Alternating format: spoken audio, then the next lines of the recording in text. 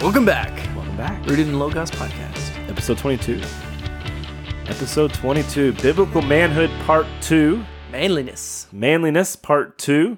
We are excited that you were here. Thank you so much for listening. Before we get started, just a couple of things. Make sure you subscribe on Apple, Spotify, wherever you get your podcasts. Leave us a 5-star review. Find us on Facebook, all the social medias. We are going to start kind of putting out more content, I think. I haven't talked to Austin about this, but whatever. No, but I want to start putting out more content, sharing different verses each week, giving out, prayer requests, sharing videos, sharing things that I find, that we find, that we think is going to be helpful for you. And so I want to be more active and make a little more of an effort on the social media stuff and on the website. And so we're going to start kind of digging into that in the next couple of weeks. And so be following us for announcements and different things we're going to be doing and activities we're going to be involved with. Maybe, I don't know, we're going to be more present on social media and make more of an effort, I think. So be with us there. We have bracelets. Buy bracelets. It's going to go to Haiti. It's going to go to a little bit of advertising, a little bit of just a little bit of a fund for potential guests and different things. So might get Trump on here one day. Who knows? That would be huge. That would be huge. There are many podcasts, but this is the best podcast. Anyway. Oh, man. That was a terrible Trump, but it got Austin laughing, so I think it was worth it. Oh, my gosh. So, anyway, that's just a little bit of housekeeping. We're super thrilled with kind of what's coming, and we have big ideas. So, let's see what happens, see what God has in store for us. And, yeah, definitely. We're excited. So, but today, episode 22, we are going to start talking about biblical manhood again, or continue talking about biblical manhood. Austin, let's get started. Yeah, let's do it. A thing that has been on the mind, definitely within the past several years. What is the thing, or what is the narrative that the culture is pushing? It's this toxic masculinity, right? It's this. You know what? It just popped into my head just now when you said that. What? The subway, the rule of New York subways where you can't manspread. Have you heard? Mansplain. No. Manspread. No, manspread. Because men tend to sit with their legs open a little bit more than women do. Yeah. For biological reasons. The people in New York consider that toxic masculinity, and they do not want you to manspread on the subway, so people have more room to sit. I guess, I don't know, but that was legitimately a controversial topic a couple years ago. Was manspreading. Wow. Okay. So well, that's what made me chuckle. So toxic that masculinity. hilarious. It's toxic and it's infectious, right? Yeah. Bologna. No, and that's it. It's this narrative being pushed by today's culture that if you are that leading man, if you are of that, what a man is supposed to be, you're toxic, and it's wrong.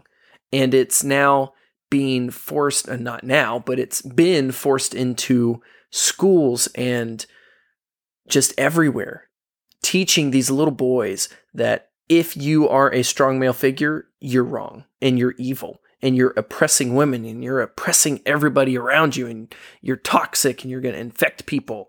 Well, it goes hand in hand with the narrative and the indoctrination that we're seeing of, because you are white, because you are a man, you are an oppressor. Mm-hmm. If you're a strong man, that's even worse. Like if even you are a masculine man, that's even worse.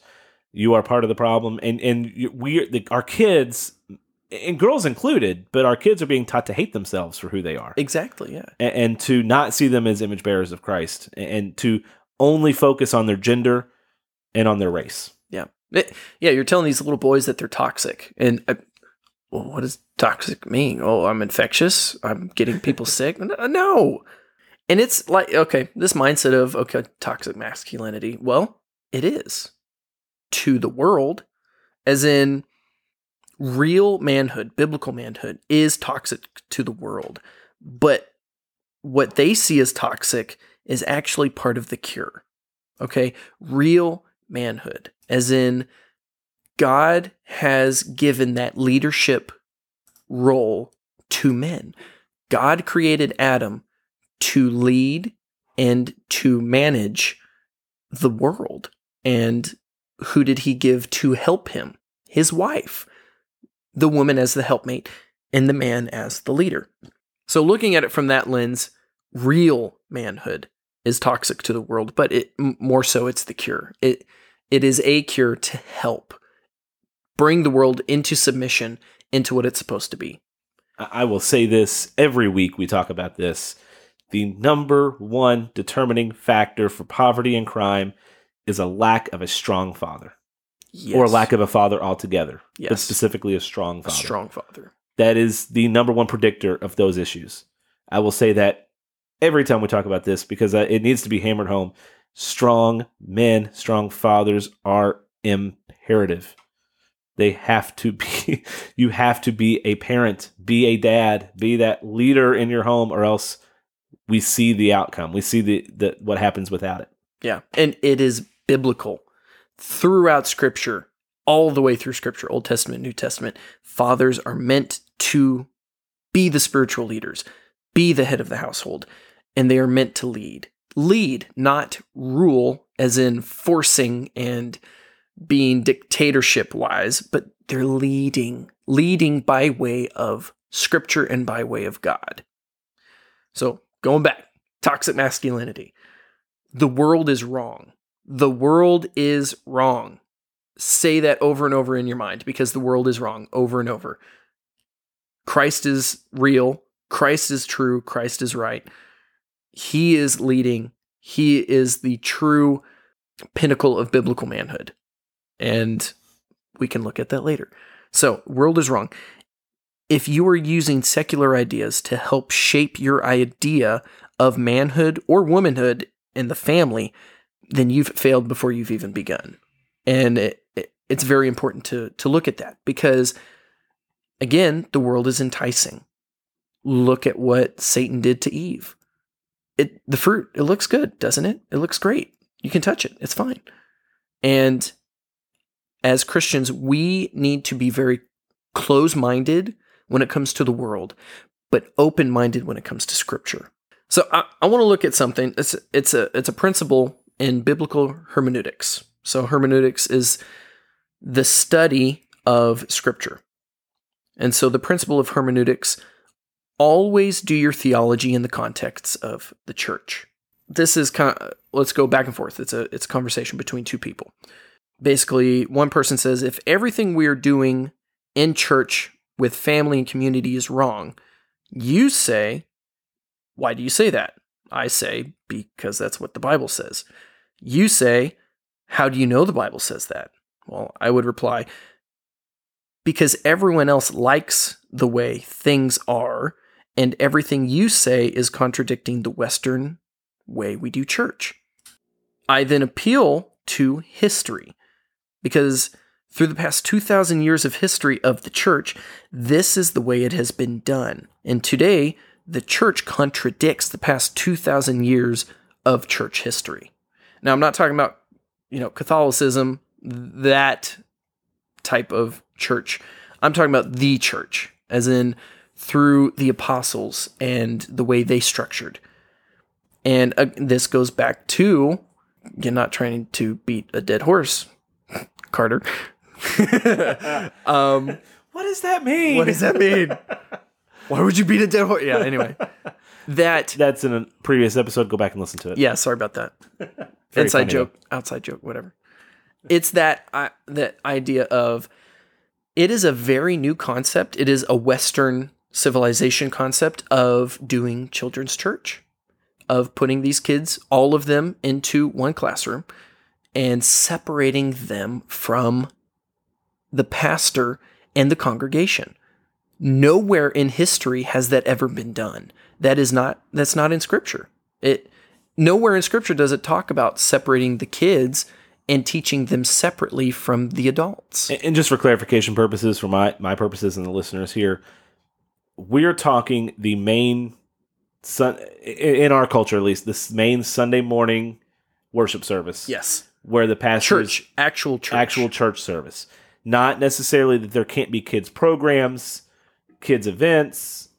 That I'm understanding that correctly, Yes, right? You were talking exactly. that for our church, that 9 a.m. worship, sermon, service. Yes. And again, I'm not saying this to hurt people. I'm coming with scripture because again, scripture doesn't say anywhere about separating for actual church. Now, yes, there are so many benefits to having these programs for the kids. I mean, my girls are in these programs. But when it comes to church, they are in the service with us. When we get there Sunday morning, they are sitting there with us during first service. And then when we do Bible study afterwards, I go to the men's, my women. Sorry, Emily. My wife, plural. Let's say, plot twist, we are now Mormons. Oh my gosh. No, we are not going that way. I'm totally kidding. That's a controversy in itself, but we won't even get to that. Anyway. FLDS, sorry. Yeah. So my wife goes to the women's class, but then my girls go to it's a Sunday school. It's a Sunday school class, but it is after the primary teaching. Now, again, we're in this transition in life. We're in this, as people would say, season where when we get to Sunday morning and our pastor is preaching, my wife and I, we get some of it, but that is also our time for we are teaching our kids to sit still, to listen. I mean, we do allow them to color every once in a while, but my oldest, she's getting to that age where we're not going to let her color anymore because it is that teaching of, okay, now it's time to sit still and listen. And again, we get things sometimes. Other times we don't because we have a 1-year-old. So my wife and I, we go back and forth who takes him out when he's getting fussy. And we're about to have another one in September. So that'll be interesting. On the 23rd. I just want to keep saying it. Okay, 23rd. Yeah. Speak it into fruition. Name it, claim it. Yeah. But it goes back to that. Wait, what? That was good. Took a minute to register. It took me a minute. Name it, claim it. Yeah. Oh, okay. That's false teaching, by the way. I was going to. It was totally a joke. Am I naming my kid Brad? No. Okay. It's too normal. It's too normal of a name for your family. Bradley. Bradley. Anyway, going back to toxic masculinity. Brad. Okay. So yeah, the past 2,000 years, the way church has been conducted versus the way we do it now. The way we do it now in the West and again today, it contradicts the way we've done it. So are we saying the way we've done it is wrong, or are now we saying that today is wrong? Just kind of a thought. So looking at the Puritans, okay, again, Puritans, they tried to go completely scripture. What does scripture say? And it's interesting. Did you know that some of the earlier Puritan churches, men could be removed from membership if they were not the primary biblical teacher of their children? If they were putting other people above their children, teaching them biblical truths, and they were not the primary sole teacher, they would be removed from their church. Instead of a supplemental kind of in addition to, they were replacing and relying on these other people. Yes. Could be the pastor, could be an elder, whatever. They weren't doing the primary teaching, as opposed to, it is always beneficial to have multiple people pouring into your kids, but you should be the head of that. And you should be the one that is overseeing it and being the main one doing it. Yeah. And I mean, they were publicly rebuked for basically not adhering to scripture on biblical doctrine concerning leading and teaching their family. And even hitting home today, how for the fathers, growing up, raising your children, how much time out of your day was spent on teaching scripture. And when my kids were younger, I failed at this, and I've been trying to get better and better as we go. And we're in scripture with our kids every day. And as they get older, we will incorporate more. We will get more in detail, but we're in scripture. We are reading the Bible to them. We're explaining. And is that thing where, you're in the Bible a couple times a week, or you might read the Bible 10, 15 minutes a day. Scripture is full of talking and telling about how these men, these biblical men, need to be teaching their children. I mean, in Deuteronomy 6, it talks about everywhere you go, when you walk by the way, when you lie down, when you rise up, you need to be talking and telling your children this. This isn't, okay, we will sit down before they go to bed and we'll have a little bit of Bible time and we're good. No, you need to be talking to them during the day, when they wake up, when you wake up. And it's good. Yes, we need to have that Bible time, but we also need to be teaching them about God. And as their kids, Bible stories are great. We do that a lot, telling them these Bible stories that they've never heard before, and they're learning them. I mean, from Tuesday's episode, you have Elora and Felicity talking about David and Goliath, which as a father, it is so cool to be able to have them learn it and to be able to regurgitate it, but understand it. They do. They understand it. They're 3 and 4. But if you teach them God's word, God will present it to them. Kids are sponges, right? I mean, they soak up knowledge at such a high rate of speed that, of course, if you teach them scripture, they're going to understand it and get it, because kids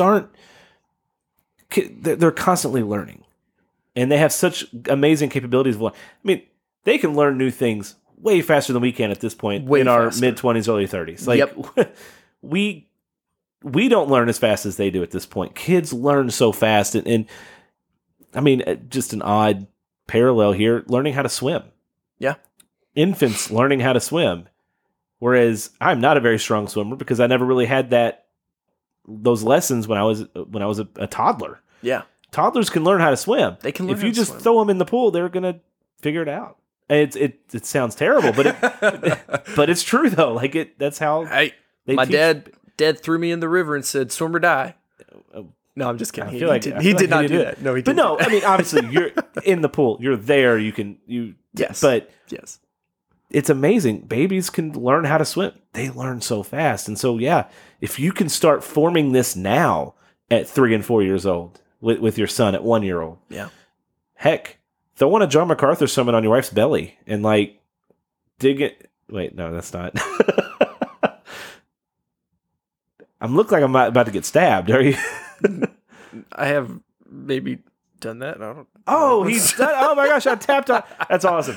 But no, we listen to sermons anyway all the time, so our kids are hearing it. But you do this now at 3 and 4 years old, at 1, 3, 4 years old, when they're 12 and things start happening and they start learning about other things, that things are out. They already have that solid foundation that's there. That again, if you don't have it from an early life, it's hard to learn and hard to grasp. Yeah. Well, and even music. People tell you, start teaching your children at 2 and 3 how to play the violin, how to play the piano. And we actually have a family we know that they started teaching their kids how to play violin at 3 or 4. And their oldest is 8 or 9 now, and he's amazing. Ben Shapiro. Ben Shapiro played as a kid, and it's amazing what these kids can learn. And going back to scripture, it is very important. If you can teach them scripture at such a young age, scripture says what you teach them, they'll come back. They will come back to that. So, looking at, again, youth group, looking at children's church. If youth group or children's church are canceled, would your children be getting sufficient Bible time? Would they be getting sufficient teaching of Scripture? And would you be able to supplement that? Or would you be completely at a loss? So going back, again, nowhere in Scripture does it say for men to turn over their children to be taught by someone else. That is one of their primary objectives. In the beginning, when God gave his command, it was the first, and I refer it to as the perfect commission. Whereas later you have the Great Commission, the one that Jesus gives. But the perfect commission was when Adam and Eve were perfect. He says, go forth and multiply, fill the earth, have dominion over it. Fill the earth with what? Children. Be fruitful and multiply. Don't just multiply like rabbits and fill the earth with people, but be fruitful, as in have and raise godly children. And that's secondary, man to wife. Your wife is primary besides God. After your wife, then comes your children. And then it says, teach them, be fruitful. All throughout Scripture, men are called to teach and raise their children in God's word, to disciple their wives and children, to pour out yourselves into your family. It's this mentality of, okay, you're at work all day. After you get home from a long day at work, your true work is just now beginning. As a man, you should be going to bed late, physically and spiritually tired, because of the spiritual and physical time that you put into your family. Guys, when you get home, and trust me, I know, I'm a tree trimmer, okay? When I get done with what I do paperwork-wise, I go out with my guys and I'm trimming, I'm climbing, I'm chipping brush. I get home, I'm soaked, I'm exhausted.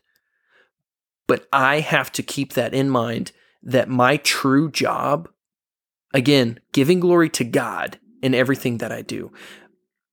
But I have a family.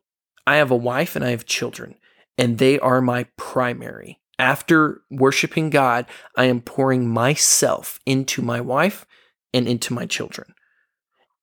And I go to bed late. Now, again, I'm not perfect.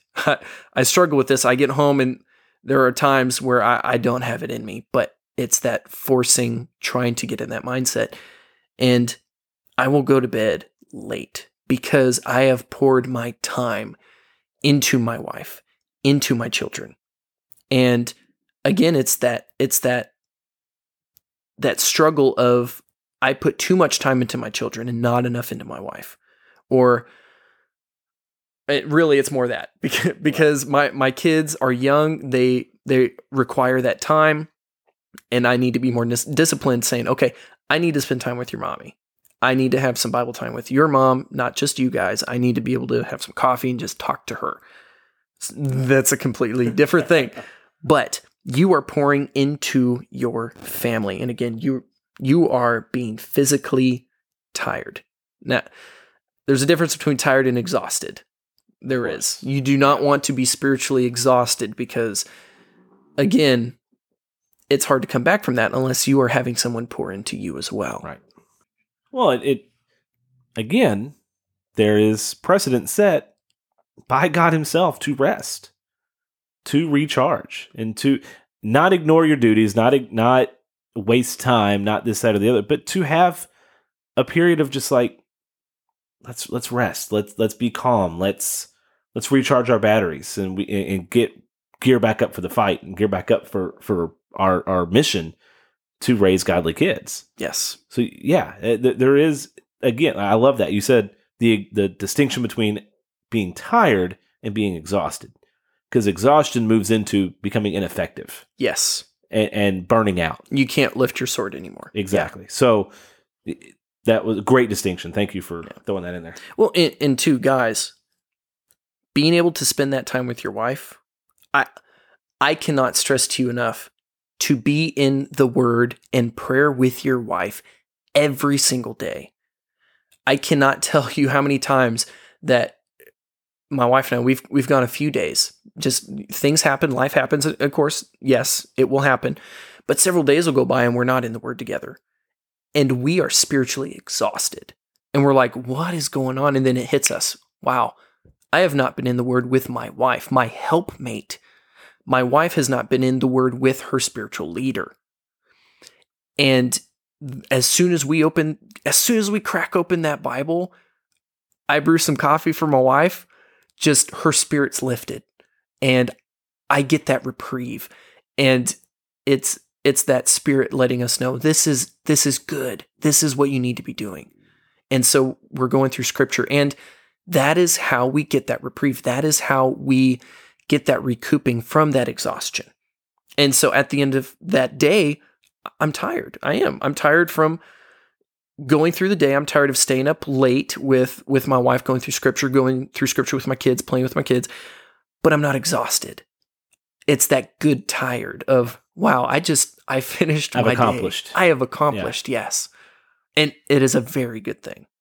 Absolutely. And we're talking a lot today about marriage and about families. I obviously have made it very known that I am not married and no kids, but it is something that, if that ever is on the table, that I do need to be, I need to know about it. I need to know what I should be doing as a husband if that happens at some point. So don't check out if you're single. Don't check out on this, because I know the vast majority of people that are single that'll listen to this are striving to be a spouse, a husband or a wife. And wives, expect this from your husband. Hold them accountable. Expect them to lead you spiritually, to go dive into the Word together. Expect that. Yes. And when they don't do it, call them out. Yeah. And men, do it. Do it.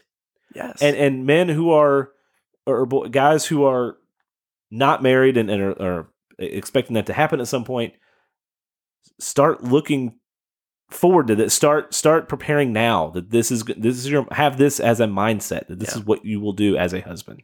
Young men, you're 15, 16 years old. Yeah, look at this. Start learning how to best lead a woman. Or our friends who are 19 getting married in a couple of months. That is, yeah. It's who you guys are going through premarital stuff with. Yep. Just this is stuff that applies to everyone, not just those who are married. Yeah, and I mean, we'll talk. There are many episodes to this, so we'll get to it all. But even talking to the women about not taking that leadership role, not when your man has stepped away from his leadership and left it open, to have that discipline not to take his role. And instead of pushing him to take his role, it's how do you encourage him? How do you best help him? Because again, the helpmate. And if you're pushing him, you're leading him by way of pushing. And so those are things that we'll get into at a later episode. Right. Yeah. So I want to go back to the church. Judges chapter 17, verse 6. It talks about, in those days, there was no king in Israel. Everyone did what was right in his own eyes.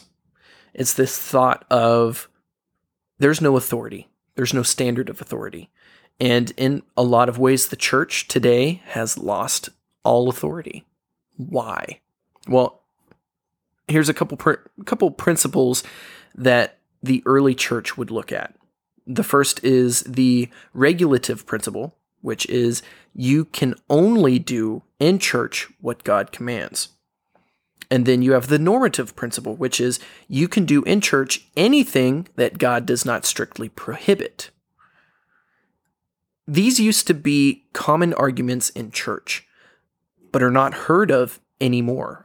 I've never heard of this until, again, doing my own research, diving into Scripture. Because everything is done in church without even looking at Scripture now. Now, I'm not saying that's every single church. I really pray that your church, wherever you are, is going based on Scripture. I believe ours is doing a very good job at that. But what church looks like today, most churches, again, secular churches, again, churches who are affirming homosexuality, LGBTQ type stuff, what church looks like today is a consequence of going out into the community of non-believers and shaping it for what they want and not what Scripture tells us it should be. The church has no authority. Scripture it's sufficient. It's infallible. We've talked about that. But the church has lost its authority because they have allowed all of these things to permeate and infect them. Yeah. The leadership of the churches are saying, let's grow our numbers. Let's shoot out a message that is seeker friendly, and it is pleasant to the ears, and it's shallow, and it's this, that, and the other, and they allow these ideas and ideologies to creep in that are just anti-Scripture. And when you, as a church, stop teaching Scripture, you've lost your authority. Exactly. That's it. Because Scripture is the ultimate authority over the church, and Christ is the head of the church and ultimate authority over the church. And when you start kicking him out of the church, that's a problem. Man. And that's what we're seeing. Yes. We had that episode on progressive Christianity. That's what and we're going to talk at some point about deconstruction. That's what we're seeing in these quote unquote churches today, where they're basically kicking Christ out of it because they don't like what he said about this subject or that subject or manliness and manhood. They don't like what he's saying about that because it's countercultural. Exactly. It is against what our culture deems appropriate now, which our culture deems everything appropriate except what we're talking about. What we're talking about, exactly. But that's different. It's totally different. So it comes down to, how do you apply Scripture to every aspect of your life? And as Christians, we need to be doing that. In the church, we need to be doing that. And a lot of Christians nowadays, it is, okay, well, how can I justify what I do with Scripture? Not, how do I live my life based on Scripture? Two completely different things. 1 Corinthians chapter 10, verse 31. So whether you eat or drink or whatever you do, do all to the glory of God. We are to do everything for the glory of God. Everything we do must bring glory to God according to Scripture. 2 Corinthians chapter 10, verse 5. Glorify God in and with our thoughts. Keep every thought captive. That is, whenever an evil thought comes in your mind, take it captive, capture it, put it in jail, put it away. Tell God, Lord God, take this thought from me. We are to glorify God in our thoughts. Because those thoughts come at us out of nowhere. Out of nowhere. And where it becomes sin is what we do with those thoughts. Yes. Well, and it goes to spiritual warfare. Yep. That the flaming darts of the devil, what are those? A lot of times, my idea of it is their thoughts. They're thoughts that you're driving down the road and something gets popped in your mind. You're like, whoa. Yeah. I mean, where in the world did that come from? For no reason. Completely. Yeah. And that is where the shield of faith comes in. You put that shield of faith, your faith in Christ, and you're praying, Lord God, please take this thought from me. So, glorifying God in everything. So, what does your day look like as a Christian, as a believer? You're going through your school, sports, work, friends, watching movies, video games, you got hobbies. You're going through your day. What has the most impact on your day? Again, we're supposed to be doing everything for the glory of the Lord. How much time are you spending in the Word? How much time are you spending in prayer? How much time are you being quiet? As in, you are just basking in the presence of God.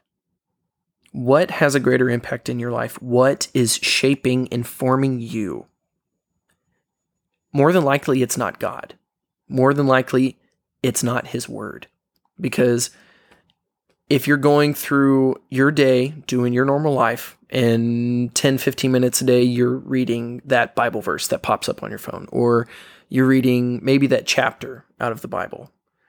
What are you doing with it? Are you actually investing time? Are you reading it to know God? Are you reading it to bask in His glory? Or are you just reading it so you can get your chapter done? And check it off the list. Check it off the list. And I've been there. I have been there. We've all been there. It's, okay, well, I need to read. I have to be in Scripture every day, so let me read my chapter and I'll go on. And I've been there. And I can see the difference between my day when I am not truly in God's Word, when I am not praying, when I'm not basking in His presence. And it goes to, okay, what's good versus what is best. When I'm driving to work, okay, that for me, that's a great time to listen to a podcast, listen to a sermon. And again, looking at that lens of what's good and what's best. It's good. It's good to listen to a sermon. You get a lot of really beneficial things. Okay, well, what's better? Okay, well, Scripture. Scripture's better, right? So, well, I can't read while I'm driving, so listen to audio of Scripture being read. That's one way you could do it. That's better. But what is best? Again, that two-way conversation of reading, God speaking to you, and you're praying, you're speaking to God. What is best? What is shaping and forming your life? Is it the world? Is it going through life through sports, work, friends, school, movies? How are you actually representing Christ? How are you actually benefiting Him versus yourself? And this touches on a topic that's a little bigger than what we're going to dive into today, but where does your identity lie? Yes. Is your identity in a pastor? Is your identity in a church? In a local? That'll step on some toes. Is your identity in a local church? I remember back in South Carolina, the church I was at ultimately closing its doors, and it threw people into a spiral. And I did encourage people that I talked to. Said, guys, yes, this was rough. This hurt, and that's okay that it hurt, and that's okay that it was a sad time and a tough time. But shouldn't shake our faith, because our identity is not in this church. Our identity is not in these humans that run this church that are flawed individuals, that their decisions caused this problem. Your identity is in Christ. And so when you put your identity in Christ and you remember that, what we're talking about today with biblical manhood is going to fall into place when you realize where your identity lies. So young men, I'm speaking to young men here that they're not married. They might be dating, or they're not courting yet, whatever. They're not there yet. You are going to, or already are, going to influence a woman and children, either for good or for destruction. Okay? Either for good or for destruction. Keep that in mind. How much time in Scripture you spend will determine that. Again, as a father, as a husband, I am the leader of my wife and my children, spiritually speaking and worldly speaking, but how much time I spend in Scripture will determine the good of it or their destruction. So young men, you need to be in Scripture. You need to be learning these things. You need to be getting prepared and getting ready for leading a woman, leading your children. Proverbs 29:18. Where there is no prophetic vision, the people cast off restraint, but blessed is he who keeps the law. Men, you are to keep a vision of the law. We are to lead our wife and our children accordingly. So again, looking at the importance of that father figure, as we've talked about, that the statistics of when a father is not in the home or not having a strong father. So 1 Corinthians chapter 4, verse 15 through 17. For though you have countless guides in Christ, you do not have many fathers. For I have become your father in Christ Jesus through the gospel. I urge you then, be imitators of me. That is why I sent you Timothy, my beloved and faithful child in the Lord, to remind you of my ways in Christ, as I teach them everywhere in every church. That biblical Christian father figure, that strong, masculine figure, is so important. Men, we are to strive to teach biblically, to love and govern biblically. We must be pouring out ourselves to our families. Deuteronomy 6:6-8, our responsibility as biblical men: love the Lord your God with all your heart, with all your soul, and with all your might. Thoroughly teaching and your life example to your children, to your wife. Your wife will need the same thing. She was made to follow a strong biblical man. Your wife will not reach her potential unless you have taken your place as spiritual leader, the head of the home in all things. When men talk about that Proverbs 31 woman, like, oh yeah, I want to marry a Proverbs 31 woman. Well, for one, that's not just talking about the woman as a whole. That is talking about her whole life. I'm sorry to tell you, but you're never going to meet a Proverbs 31 woman and marry her and everything's going to be fantastic. Men, it takes a strong biblical leading man to help that woman become that Proverbs 31 woman. You're not going to marry this young woman and get this Proverbs 31 woman who is going to be great in all these things. And she's not supposed to, because it takes that strong biblical man to help her reach her potential. But also in that, as you are filling your role, she is going to help you reach your potential as well. It's a partnership. It is a partnership. Yeah. It's a covenant. And it's so important. So really quick, Joshua chapter 4, verses 5 through 7. And Joshua said to them, "Pass on before the ark of the Lord your God into the midst of the Jordan, and take up each of you a stone upon his shoulder, according to the number of the tribes of the people of Israel, that this may be a sign among you when your children ask in time to come, 'What do these stones mean?' Then you tell them that the waters of the Jordan were cut off before the ark, and the covenant of the Lord, when it passed over Jordan, the waters of the Jordan were cut off. So these stones shall be to the people of Israel a memorial forever." Men, when you are fighting the battles the Lord has placed before you, these spiritual and physical battles, write them down. Catalog them in your mind. And if you can, write them down. I am not a writer. I hate writing, but I am keeping this in mind. I'm working for that. Write them down so that you can tell your children, so that they see what God has done in your life and how he has won for you. That'll be such an amazing teaching tool. For one, for you to be able to see what God has done throughout your life, but for your children to teach them to say, look, God is present in my life and present in your life. These things have happened. We'll end here because there is so much. Yeah, there is so much more. What is your primary responsibility? Number one, your primary responsibility is your relationship with Christ, God. God is number one above all else. You put God before your family. That's biblical. It's scriptural. Number two is your wife. Your wife comes second to God and before yourself. Your wife comes second. Third is your children. Your children come after your wife. Fourth is the ministry. The ministry can be anything you're doing. One, your church community, whatever you're doing in there. If you're a teacher, when it comes to scripture, you're teaching Bible studies, stuff like that. You're leading other believers. That comes fourth. God, wife, children. Then that. If you're a missionary, that comes fourth to your wife and children. Okay?